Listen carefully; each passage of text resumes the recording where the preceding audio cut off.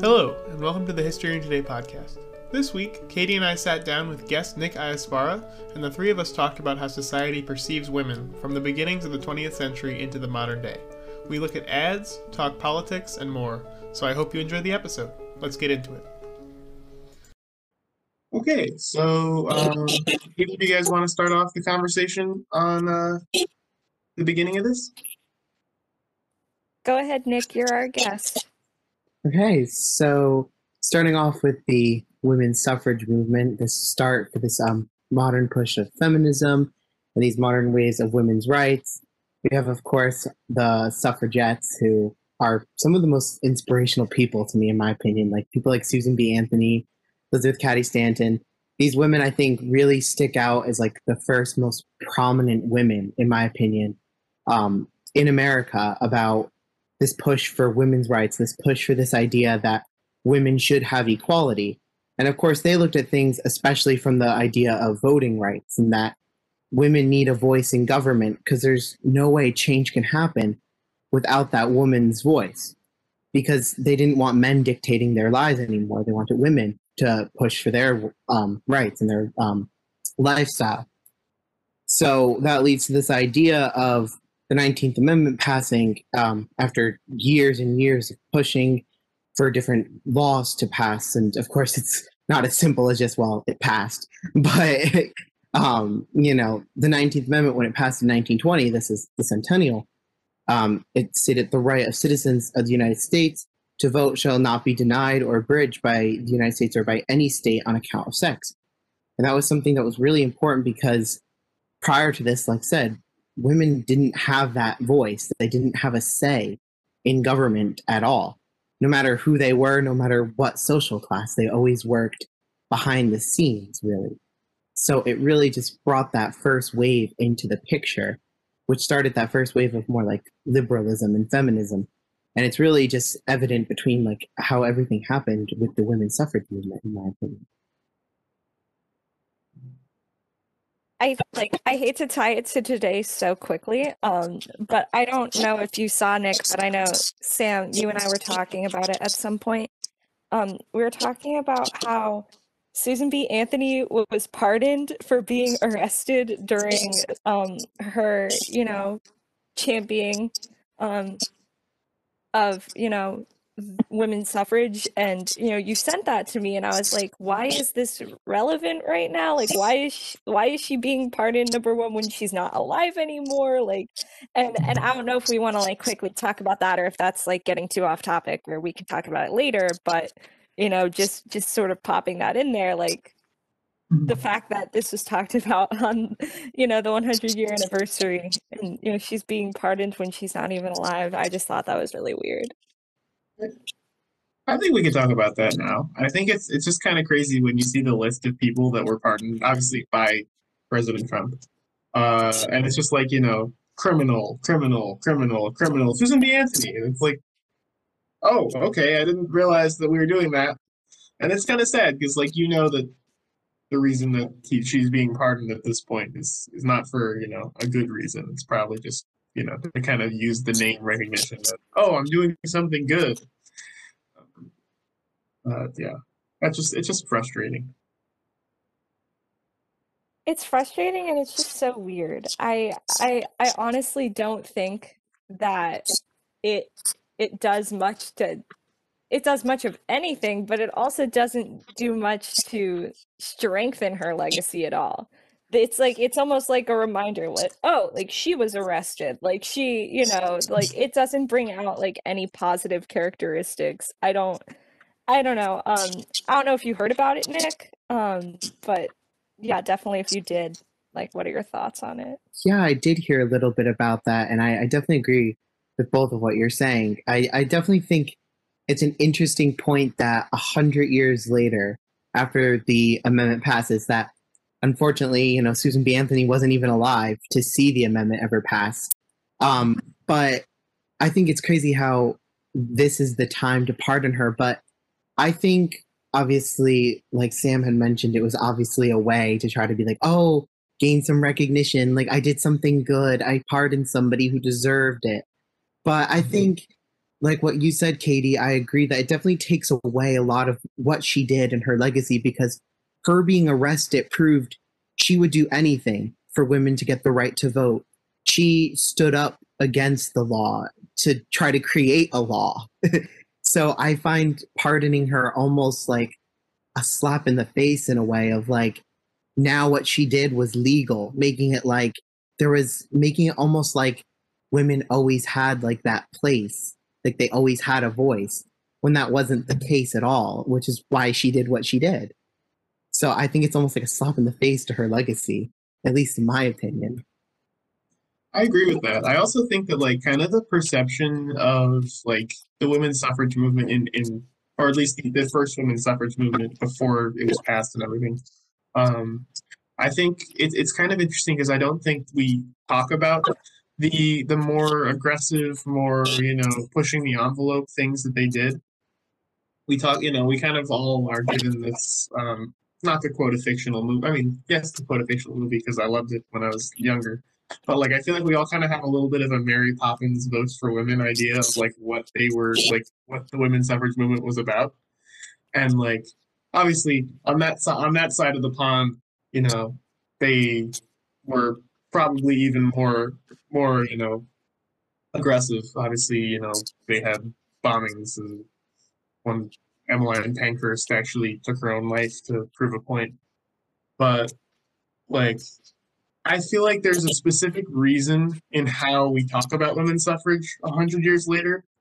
And it is, as you said, Nick, to kind of take away from the actual power that they had. Yeah.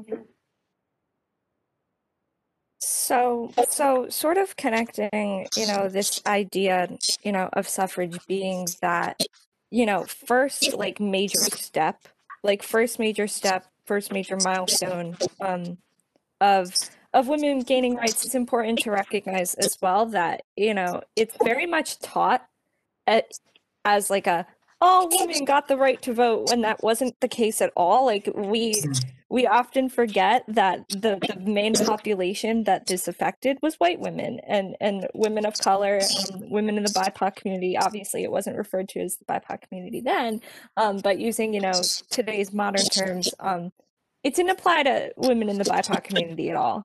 And that's sort of, you know, where I think, not getting like too off topic, but like this may be able to like connect to what we're going to be talking about with the layers of, you know, conservatism that we see like throughout American history.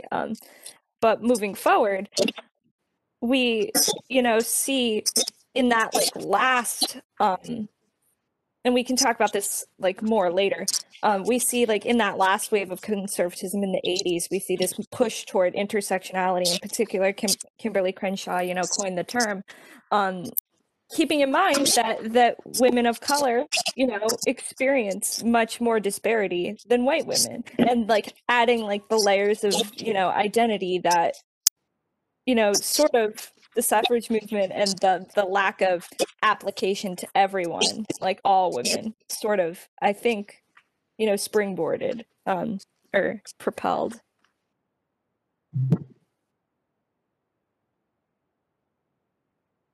So with the suffrage movement, you know, 1920, we have kind of the first step, as you said, which was, you know, this idea that obviously all women got the right to vote, but we know now that it really was, you know, targeted towards one specific group of women.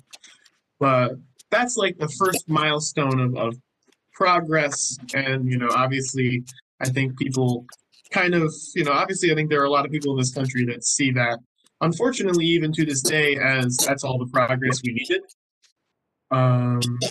And we started to see that right away after that. You know, the 20s was, you know, as we were talking about before the show, was a conservative decade, but obviously, like before that was also conservative, so it's not really appropriate to refer to it specifically as a wave.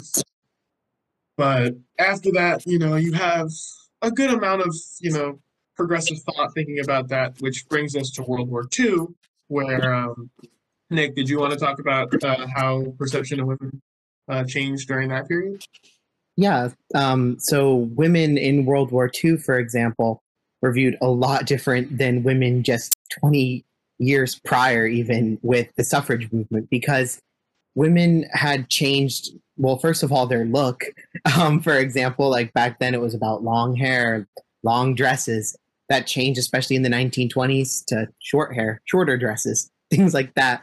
But World War II really brought this wave of, well, the men are gone, so who's left to take on the jobs at home? Who's left to work in the factories?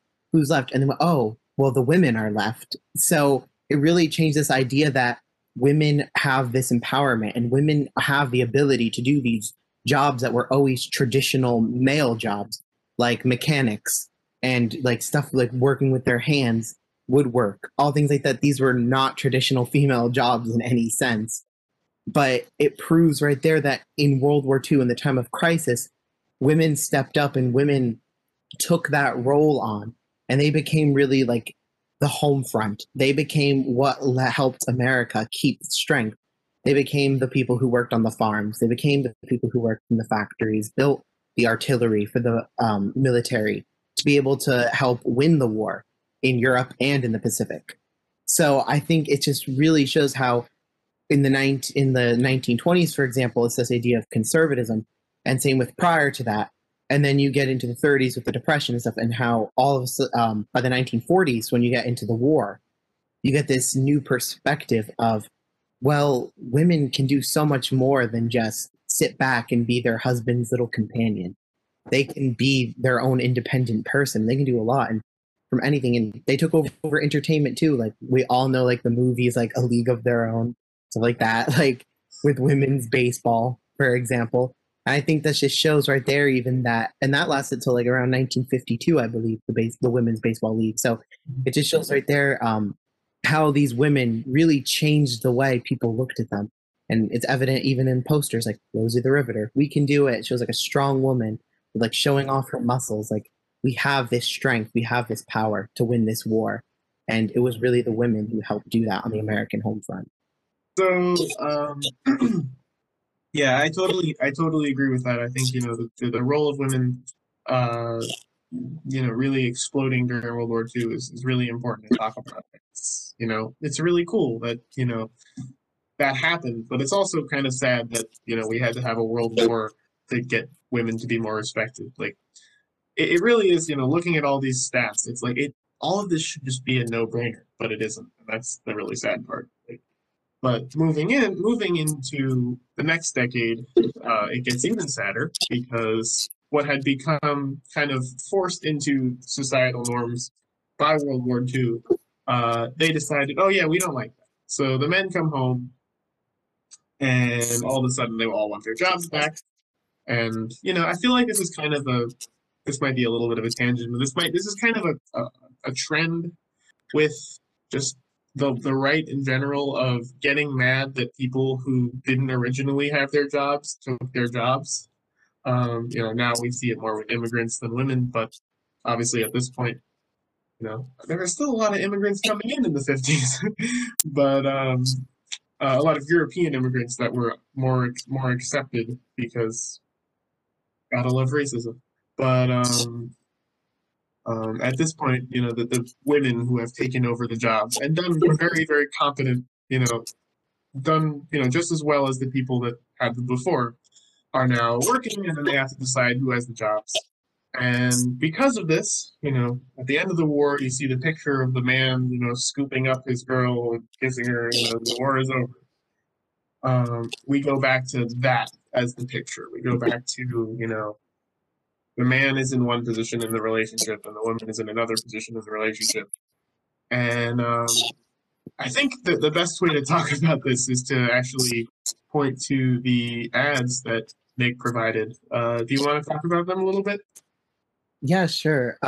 So there's a couple different ads, and these ads are everywhere. You can find them quite easily.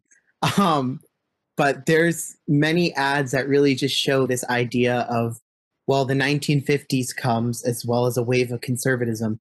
So it's time to push women back to their traditional role. And that's something very sad to say, because these ads, just looking at them, are so disheartening. So you got one of them, for example, of a woman with a ketchup bottle, showing like her face like in shock. And the ad says, "You mean a woman can open it?" Like it's like a woman can't open a ketchup bottle. Like what are you talking about? Like what? Like there's men who can't even open a ketchup bottle. Like if it's stuck, you bang it on the countertop. Like that's not something inventive at all. So I find that quite disturbing. And on that note, there's another ad provided by Hardee's, which is a type of fast food restaurant, known as Carl's Jr. out on the West Coast. But this ad, it says, "Women don't leave the kitchen. We all know a woman's place is in the home, cooking a man a delicious meal. But if you are still enjoying the bachelor's life and don't have a little miss waiting on you, then come down to Hardee's for something sloppy and hastily prepared." And just whole paragraph. Oof. It's so disgusting to see these types of ads because number one, like we've sort of acknowledged that World War II, enables women to step up to these roles that they wouldn't typically step up to because men were gone. And it's to me, it's infuriating to think about the only opportunity that women were able to like give themselves was because they were forced into it because men were gone. It was the absence of men that like allowed them to thrive. Like they couldn't thrive alongside men because that would be like perceived as a threat. So that's really the reason why all of these ads and this wave of conservatism came back, because men weren't willing at that time to see women as their equals and to thrive alongside women. They were seen as, as Sam mentioned earlier, an opportunity for their jobs to be like taken away. And it's not even like with these ads, it's very much in the media too, with shows such as I Love Lucy that, really promote this image of like the domestic American, American dream. I'm saying that in like huge air quotes. And just like this domesticated image of what a family should be. And to that point, Nick, it's just even more disheartening to see that the only time that women could get that recognition was when men weren't there, and then when men come back, they're severely pushed to this right conservative ideal of, well, you just need to go back to what the status quo was because we're not ready to accept this reality that you could do what we did. Absolutely. And then, so after the 50s, that's kind of, it's, I think it's more than the 50s. I think, it really started after the war ended. So the end of the 40s into kind of even the early 60s. And then obviously the 60s are, very well-known decade, radical thought, all this kind of stuff, free love. And you get more, progress again. We get another wave of progress. And then that goes until, you guys say the mid to late 70s? Yeah, I would say roughly about that point. Yes. Mid to late 70s, you have the rise of the Reagan right, which is more of a socially conservative Republican, I don't think Nixon was like, I don't think Nixon was a saint, but I also don't think he had the same opinions on social conservatism that you would see with Reagan and then his successors. Which eventually would lead up to the current president that we have. But I think, in the 80s, you see another big wave of conservatism. And the last 50s ad that we didn't talk about kind of segues into it well, I think, where it's an ad. And all of these ads are going to be in a post on the Instagram page we have at Historian Today Pod. So this ad is a picture of, this is, in my opinion, probably the most disgusting of the three we've talked about so far, where a man is sitting in bed, being served what looks like breakfast by his wife, who is kneeling down next to him. And it just says, "Show her it's a man's world." And it's a tie ad, which, like, first of all, this ad has nothing to do with ties. There's a little bit of like, actually more than a little bit, some sexual undertones. And I think that kind of segues into more disgusting ads that we see in the 80s. Which you guys want to talk about those? You go Yeah. ahead, Nick. Yeah, sure. So yeah, as Sam was saying, when we get to the 1980s, it moves more into this idea of like sexualization of women as their kind of role. And it moves into ads like this one we see, it says, keep her where she belongs. And you see a nude woman on the ground. Of course, she's covering herself up with her arm, but you see her on the ground staring at like this like heeled shoe. Basically, it's not like a stiletto, but it's like a wedge more. And it's just kind of disturbing because I don't even know what it's an ad for. I think for the shoe, but like it's just this huge sexualized ad. And then you got another one says 2 bites are better than 1, where it shows this man with these 2 women like trying to like bite his neck to promote computers at the time.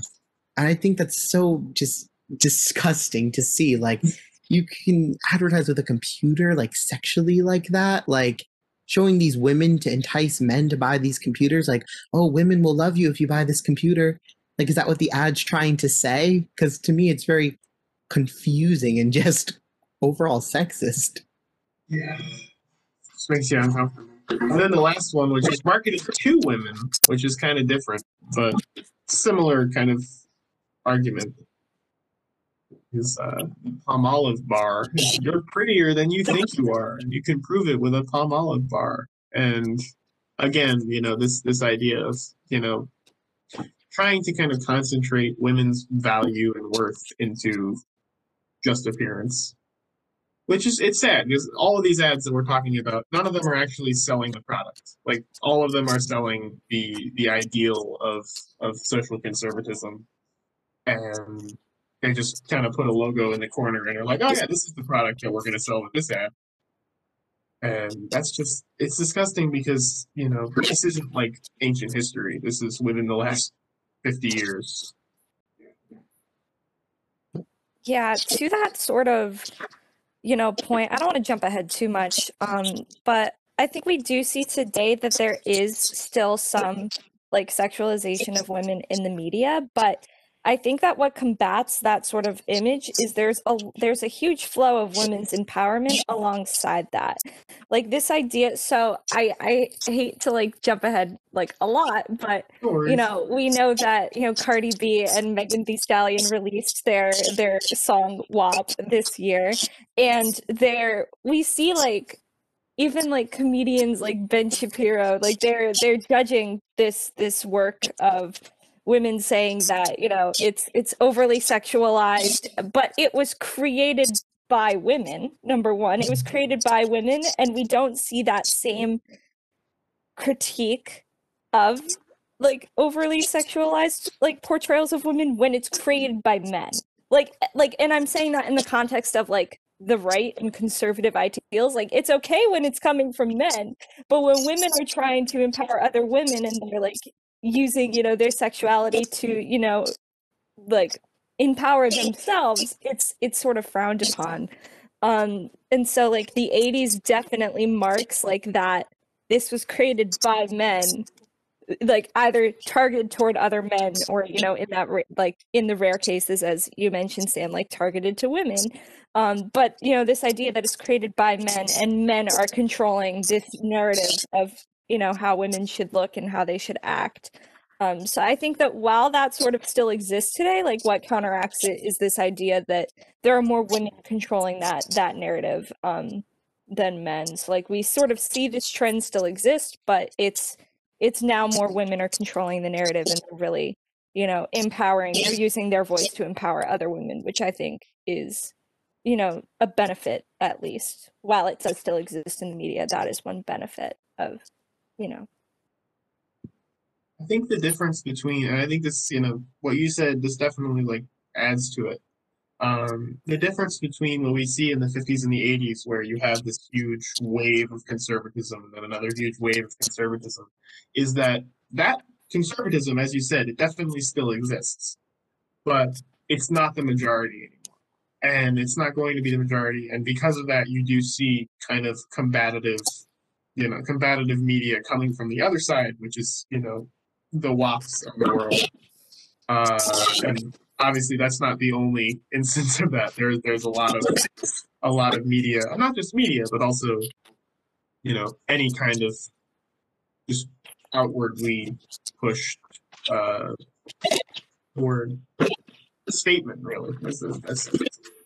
But I think it's really sad because, there are, we talk about history and today on this on this podcast, and I think there are a lot of people today on the right that specifically are clinging to that history because that history for them is comfort. That history for them is, this is how I believe the world should be, and for some sick reason that they believe that they could not live in a world where there is equality. Yeah, that's very much true. I think that, something that was very prominent that we saw in the vice presidential debates between Mike Pence and Kamala Harris was, Mike Pence interrupted Kamala and she was like, "Excuse me, Mr. President, I'm speaking," or she said something along those lines. And it's very much we see that there is this attitude that still exists where it's, my voice is more important because I'm a man, and it's not explicitly conveyed, but it's a lot of undertones. And I think that, something that I don't know is also different about the movements today is I feel like it's very much behind the scenes, little by little happens, and it chips away at the progress we've made. And it's not as overt, I don't think, as the movements in, say the 50s or even the 80s.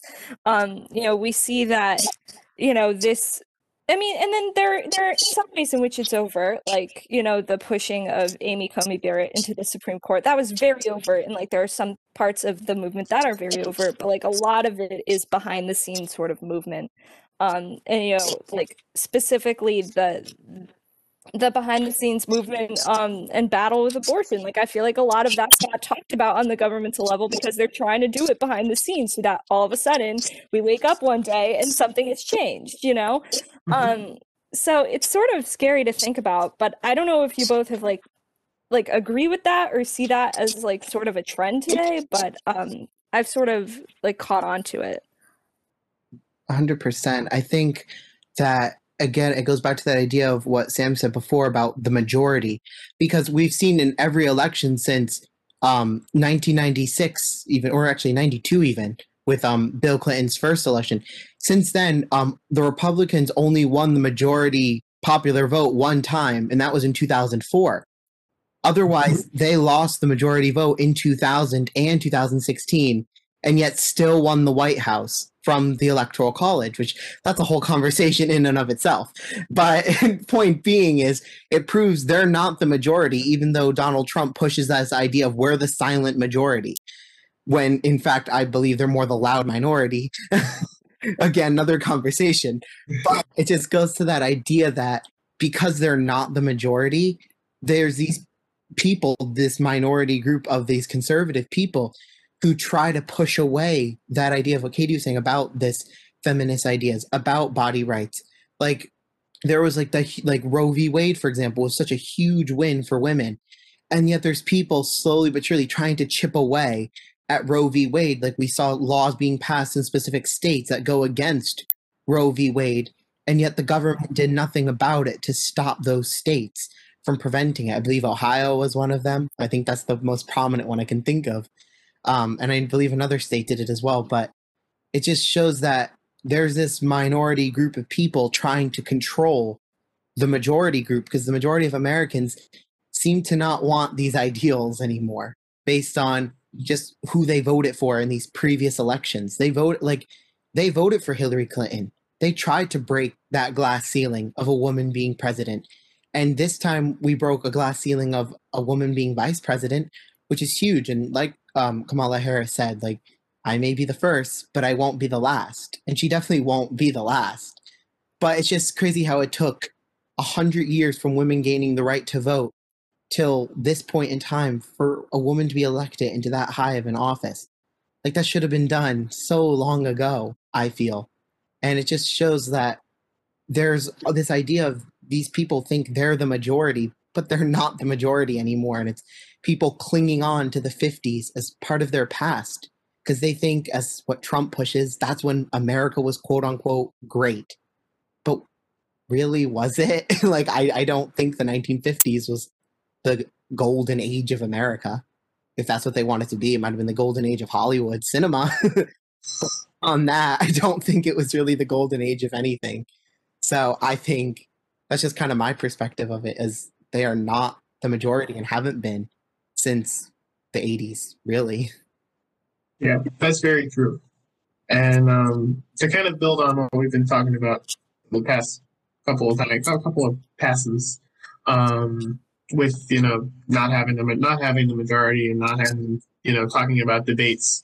I want to just kind of zero in on 2016 for a second because obviously Donald Trump has not made it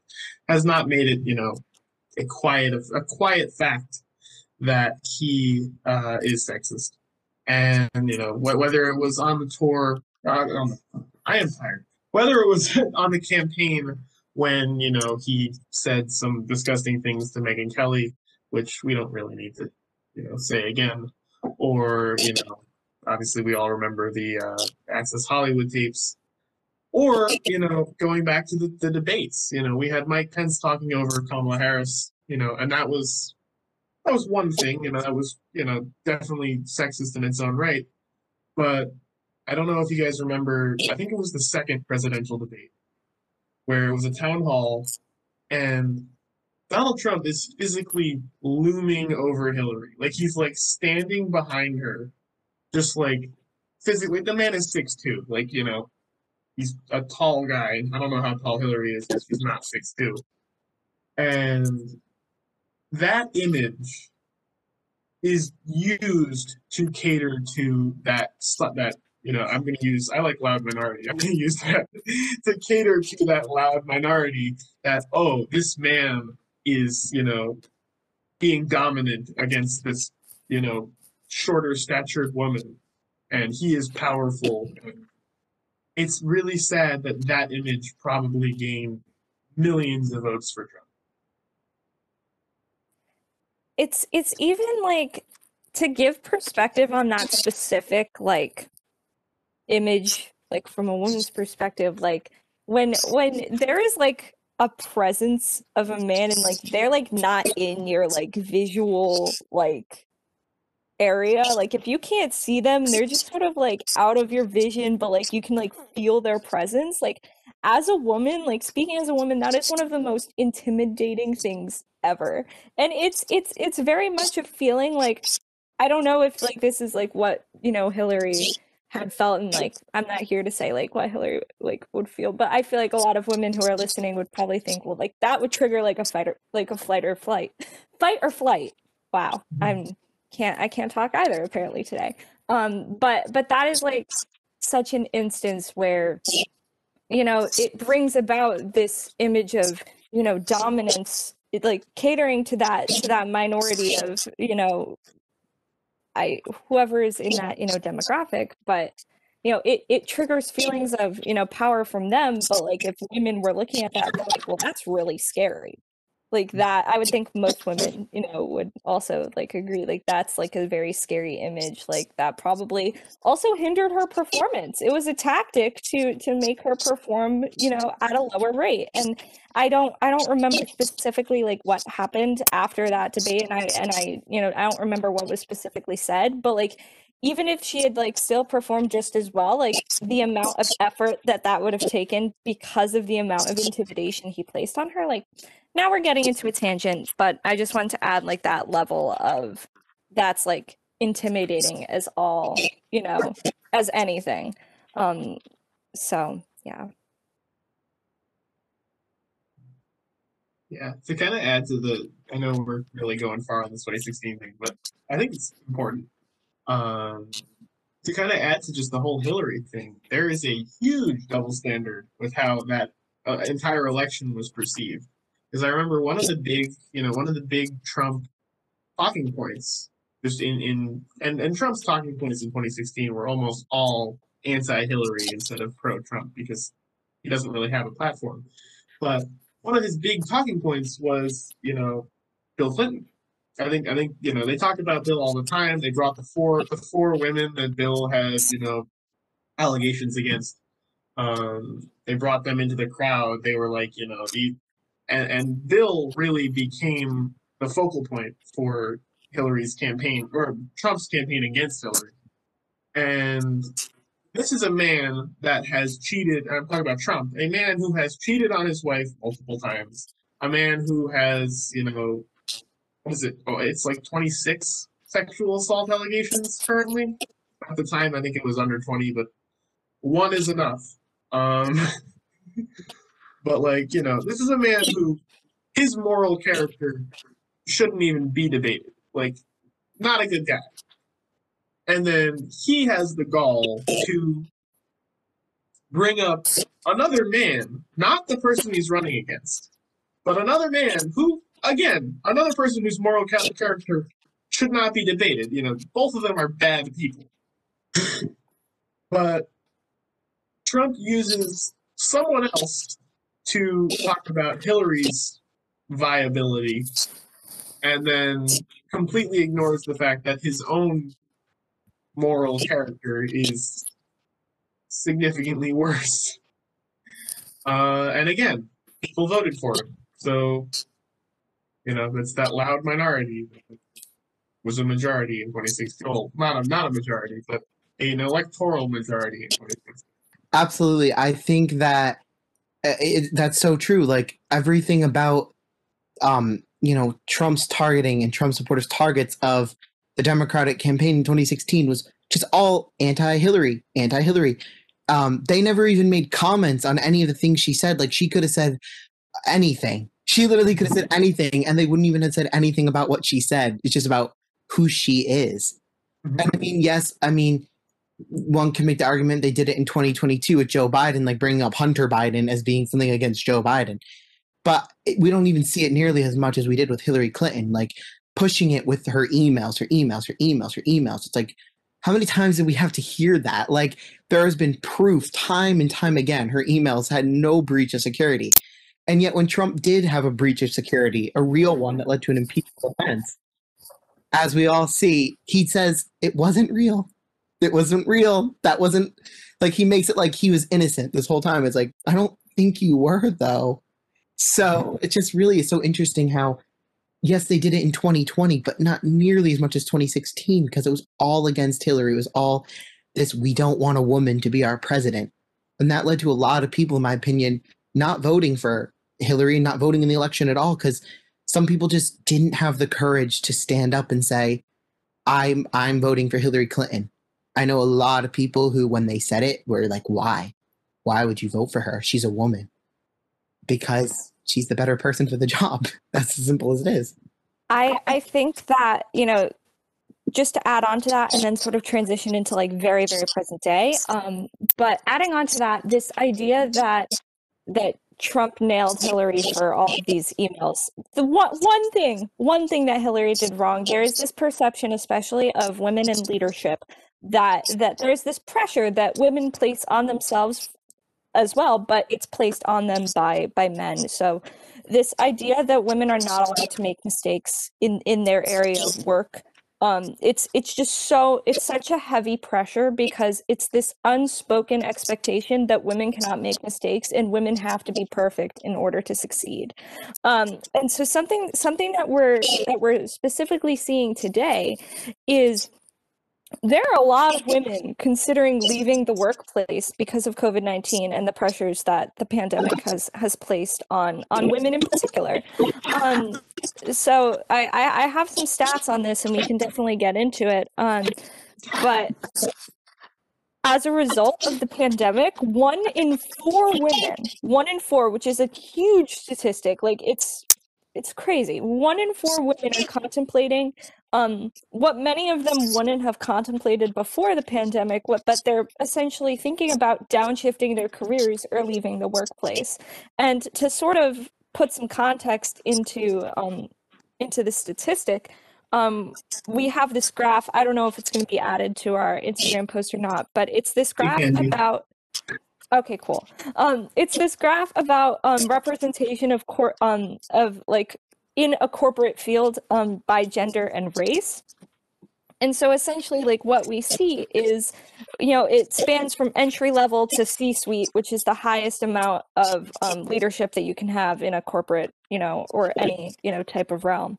And so we see that the most disparity with, statistics, white men, there's 35% in the entry level, specialty. And then there's 66% of white men in that highest level that there can be in that C-suite.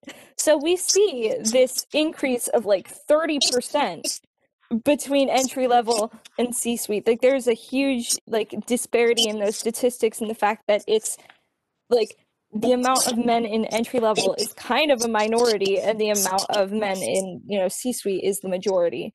And then sort of to like juxtapose against those statistics is women of color.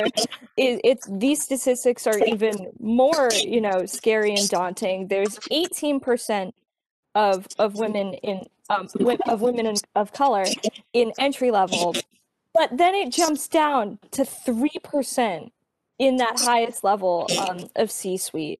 And the fact that 18% isn't a big number to begin with, and this is sort of like a fact that we haven't spoken to it like really at all as a society, this idea that people are saying, well, like women are equal and all of that, but this idea like the white woman statistic like doesn't really change at all.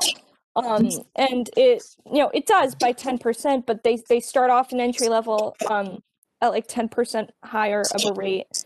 And the amount of women in of white women in C-suite is 19% compared to women of color at 3%. So we're talking about numbers that are already low to begin with, and then added on to this idea that 1 in 4 are considering dropping out. 1 in 4 of that, like 40% of women in entry level positions, like that is insane to me. And sort of connecting it back to this inability of women to feel like they can make mistakes, and like not saying that women, women should be encouraged to make some sort of mistakes, maybe not 24/7, like they should still be good at their job, but they should be allowed to make mistakes every now and again. A lot of women are considering leaving because of either like a lack of flexibility at work, feeling like they need to be available at work for all hours of the day, feeling like they always need to be on call. Like I can speak for my mom, like she's always on call for whatever job she's doing. My mom works multiple jobs. She's a superhero. But she always is like on call for everything. So like I can speak to that being true. The additional housework and caregiving burdens that COVID-19 has like exacerbated. Many children are learning from home, so that adds like a different level. And then a big one that I think is really huge to talk about is discomfort with sharing the challenges that they're facing with either their coworkers or managers, because of this lack of understanding, because a lot of people that they work with may not be women. If we're speaking to this low amounts of women in entry level positions, they don't really have other women to necessarily turn to. So those stats are really scary to think about. I want to get your perspectives on what you sort of think about that. So I'm gonna go a little bit on a tangent here, because I have a little bit of a problem with how politicians use statistics. Now, looking at this graph is this graph is really sad because of all the reasons that you've been talking about, with the fact that 3% of women of color are in the C-suite. But if you look down on this graph to percent change, which is a stat that I've heard plenty of times from politicians from both sides of the aisle, percent change. If you look at senior vice president and C-suite, you see 18% change and 22% change positively from 2015 to 2020, which, when said by a nice, shiny politician, sounds great. Like, wow, there has been a positive 22% change. Yeah, well, that means it went from 0.1% to 3%. That's so great. Oh my God. Like, and this is like, it's a thing that really annoys me with the fact that, like, with numbers, you can basically fake any progress you want. You can make any progress sound really, really good with the right numbers. And I think this chart does a really good job at showing the full truth in the fact that, that percentage, like, that's not really anything to write home about if you see what, the pipeline at the top. But if you just see that number of, wow, in the last 5 years, C-suite percentages of women has gone up by 22%, like, that's amazing. But then you see what it actually means and you're like, okay. And I think, pulling it back to that Pence Kamala debate, if you look at what Mike Pence said, all of his stats were percentages, because percentages are really, really good at, making people hear something that they think is great, and then they realize, if you actually look it up, that it's not really that great. Absolutely. And I was just watching a colloquia for school earlier this year, and I watched Ruth Bader Ginsburg speak about women in the workplace, as as she rightfully should, and she did so much for women in the workplace, so much of breaking barriers. And when she was talking, it was crazy to think that at the time when she entered into law school, she said women had really 3 jobs set out for them. Well, 4th if you count, stay-at-home mom as a job, which many do and should, because it is a job in itself. But she counted women were teachers, they were nurses, or they were secretaries, and that was the path set out for you. You pick one of those 3, or you stay at home. There's nothing else you can do. But RBG, of course, being RBG, really, stuck it to the man there, literally, and, finished law school. She became a very prominent, important lawyer, important judge later on, and became, part of the Supreme Court, the highest place you can go in law. So it's just incredible how she was able to do that. But we still see to this day that just because one person did it doesn't mean all people can do it, because of the barriers set up for them. And it's just so disheartening to see that of these results, like 3% of women of color are at the top, and even only 19% of white women. And it's just because of that stigma of even that idea of just the of women's natural body processes, like getting pregnant. People don't want to hire women in high positions because there's going to come a point they feel where they're going to want to have children, as they should want to have children. People like children. And, and it becomes that point of, well, what do we do when she's on maternity leave? What do we do when she has the baby? Like, what do you mean? What do you do? She's still the most qualified for that job. But that's not talked about from the male perspective because, well, cis men can't get pregnant, obviously. So it just becomes that idea of, there's so many like natural factors that like they use against women, like their own natural like body processes. Like they even use hormones as an example, saying, oh, women are too hormonal, they're too emotional to do things such as like what RBG was as a judge. People think women are too emotional for that. They're going to get too attached to their cases. Even as doctors, I think, oh, women are going to get way too attached to their patients and things like that. And they're like, and that's not at all true. Because women can be just, we see people like, not to really bring Britain into this, but like someone like Margaret Thatcher, for example, known as like the Iron Lady. Like, she didn't stand down to people. And, obviously her politics are something that could be agreed or disagreed with, more or less. Maybe not be the best, but it just proves that women have that ability to not be emotional. And there's plenty of men who are emotional. So it just really proves right there that people use own biological functions or claims of biology even to go against women in the workforce. And that's so sad to see. And these stats just show it right and clear as day. Yeah. Building on the Margaret Thatcher point, I think, COVID has given us 2, really, really, obviously more than 2, but 2 great examples. Obviously, one of them way before COVID, but still chugging along, Angela Merkel, who has just been, this shining star in Europe for almost 20 years now. And then people have been talking about, rightfully so, for the majority of this pandemic, Jacinda Ardern in New Zealand, who even before COVID had some really, really great policies, with gun control. And, those are two, women in the highest position of their country doing the job pretty much inarguably better than the men that are currently doing the same job in other countries. We've got Trump and Boris Johnson and Vladimir Putin. The list goes on and on and on and on. There's 196 countries in the world.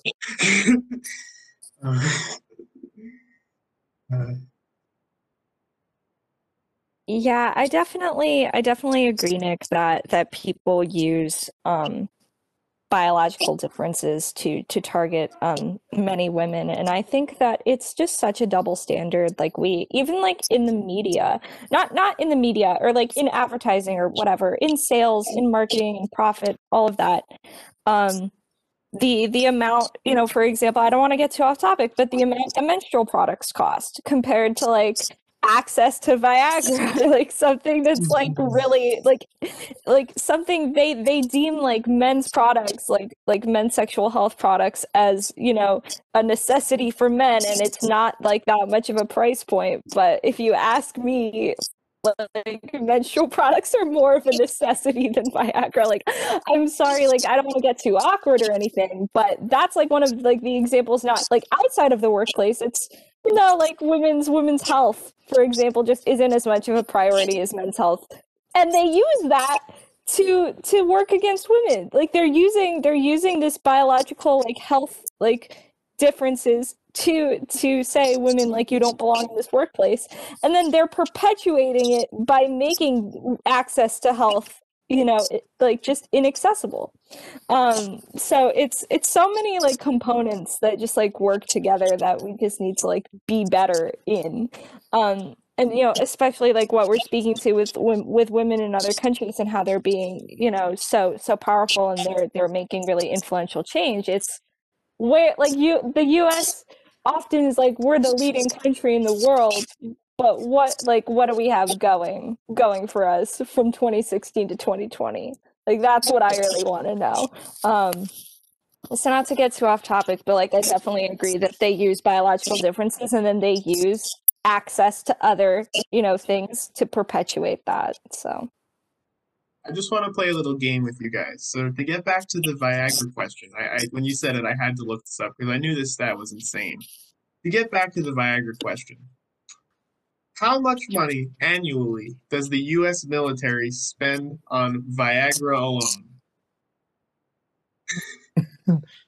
Wow, it's got to be over $1 million for some reason. I just have a feeling. I'll say 7 million. I'm going to say 7 million. Katie's got 7 million locked in. Nick, do you agree? Yeah, I'd say 7 million is a pretty good number to me. According to the Washington Post in 2017, the U.S. military spends $41.6 million annually on Viagra alone. And this is roughly 5 times the estimated spending on transition-related medical care for transgender troops, which obviously this was written when Trump decided to ban trans people from the army. So yeah, that's what we're up against here. $41.6 million in spending just for Viagra, not for weapons, not for that's the U.S. military for you. Yeah. That's insane. That's like almost 5 times more. Like I don't even know. Like it's more than 5 times more what we guessed. That's crazy. That's such a crazy stat. Like especially with Trump, like you said, with the transgender military ban, like saying, "Oh my gosh, their hormones cost so much money to get these supplements." Oh my gosh, but yet this one pill for something that's not even necessary technically to be a part of the military, literally. Yeah, I don't think the enemy is like, oh, but like, no, that's crazy. It's nuts. Yeah, that's a double standard for you. That's such a double standard, and again, it's nuts because like people use this as an excuse to keep women out of the workplace. well, you have these health problems. Well, make women's healthcare better. Like if we wouldn't have this issue if our healthcare was better, if our access to reproductive health particularly was better. Like, and this is sort of, again, not to get too off topic, but something that infuriates me is that they're trying to make it worse. They're trying to make access to reproductive health worse. And so now we're going to even see, like, we're already talking about 1 in 4 women leaving because of COVID-19. Like, what is that going to do for their access to healthcare? Like, it's just so daunting and scary to think about as a woman in particular. But even I'm sure you both are just sitting here like, wow, like, why is this happening? Like, why are we allowing this to happen again? It's definitely, I think that sometimes like we see like lapse in time where we're like, okay, like women are doing like well and it's perceived that they're doing well, and then we return to the conversation, we're like, they're not doing as well as we thought they were. And that's not a reflection of women's work or women's, lack of trying. It's just the way the system has been designed to work. And we see that outside of, the sphere of women in general. It's any minority group in America. It's just the way the system was built to work against them. So we have a lot of referring work to do. women as a minority group, like that's That's the funniest part. They're not. Yeah, it's not. We're literally half the population. Okay, wow, I'm getting More really than half worked the up. population. Oh, I'm getting really worked up. We are literally not a minority in number. We I are know. not. But like the Women fact are that more than half. the fact that like it's referred to as a minority when it's not even a minority in number, and it's not a minority in number, it's just a minority in perception. It's the way and treatment, perception and treatment. The fact that like we're not even we're not a loud like majority. We're not, the loud majority is controlling these people who are perceived to be a minority, but they're not a minority. It's my brain. Sorry, I got really worked up. No worries. You're 100% entitled to get as worked up as you want. Yeah. But yeah. You guys have anything else to say? I think we've covered a lot. Yeah, I think for sure. I think the only other thing I guess I'll mention really quick, because I know Katie mentioned it kind of earlier before starting about women in STEM, for example. I don't know if either of you have ever heard of the Scully effect, but if any of you have ever watched the X-Files, I know I'm kind of a nerd with stuff like that, but this character Dana Scully, portrayed by Gillian Anderson, because of her role in the show, a lot more women they felt who were fans of the X-Files went into fields in STEM as a result of Dana Scully. And I find that super interesting how even a fictional character can really push people to want to achieve more, to want to do more. And I think we see that in reality too. Like someone like Ruth Bader Ginsburg wants people to achieve more and do more. Susan B. Anthony, Rosa Parks, all these famous women we know from history who did things to help change their society and help change things for whether it be voting rights or civil rights, or if that's the right of women in STEM. I think it's just crazy, like both fictional and real women do this on a daily basis. And some of them don't even try. Like that was never Gillian Anderson's intent in taking that role of Dana Scully. That was just, I'm playing another role on a TV show. And yet she jump-started this whole big movement of women in STEM. And I think that's so interesting to me. Yeah, I think that there's definitely an opportunity for women to grow in other fields. Sort of, Nick, as you said earlier, the 3 main fields that people tend to gravitate, or women tended to gravitate to, like, I still think today we see a lot of women in those particular 3 fields. And it's not necessarily because, they I don't want to like assume, but maybe I don't want to assume that like they don't want to be there, but maybe it was because they weren't given the opportunity, or they weren't given the amount of encouragement from other people to enter those areas. So there's definitely room as well to look at where women are in the workplace, and how do we actively encourage them to go into other fields. It starts as early as high school. It starts as early as K through 12 education, and the amount of guidance and the amount of encouragement that we see. It comes from the advisors that advise you. It's not only women, but it's also people of color are turned away from STEM. People in the BIPOC community are turned away from certain fields because they, people doubt their abilities and, their sort of drive to get there. But that's not based on any fact. That's based on preconceived notions of those people. So I definitely think that a good step or a huge step is to look at how people are advised in like career aspirations, especially women, and especially people in the BIPOC communities. I don't think that like maybe higher levels of advising would help cis white men too, but I don't know if that if they need that much more help getting where they need to be, frankly. But yeah. So Yeah.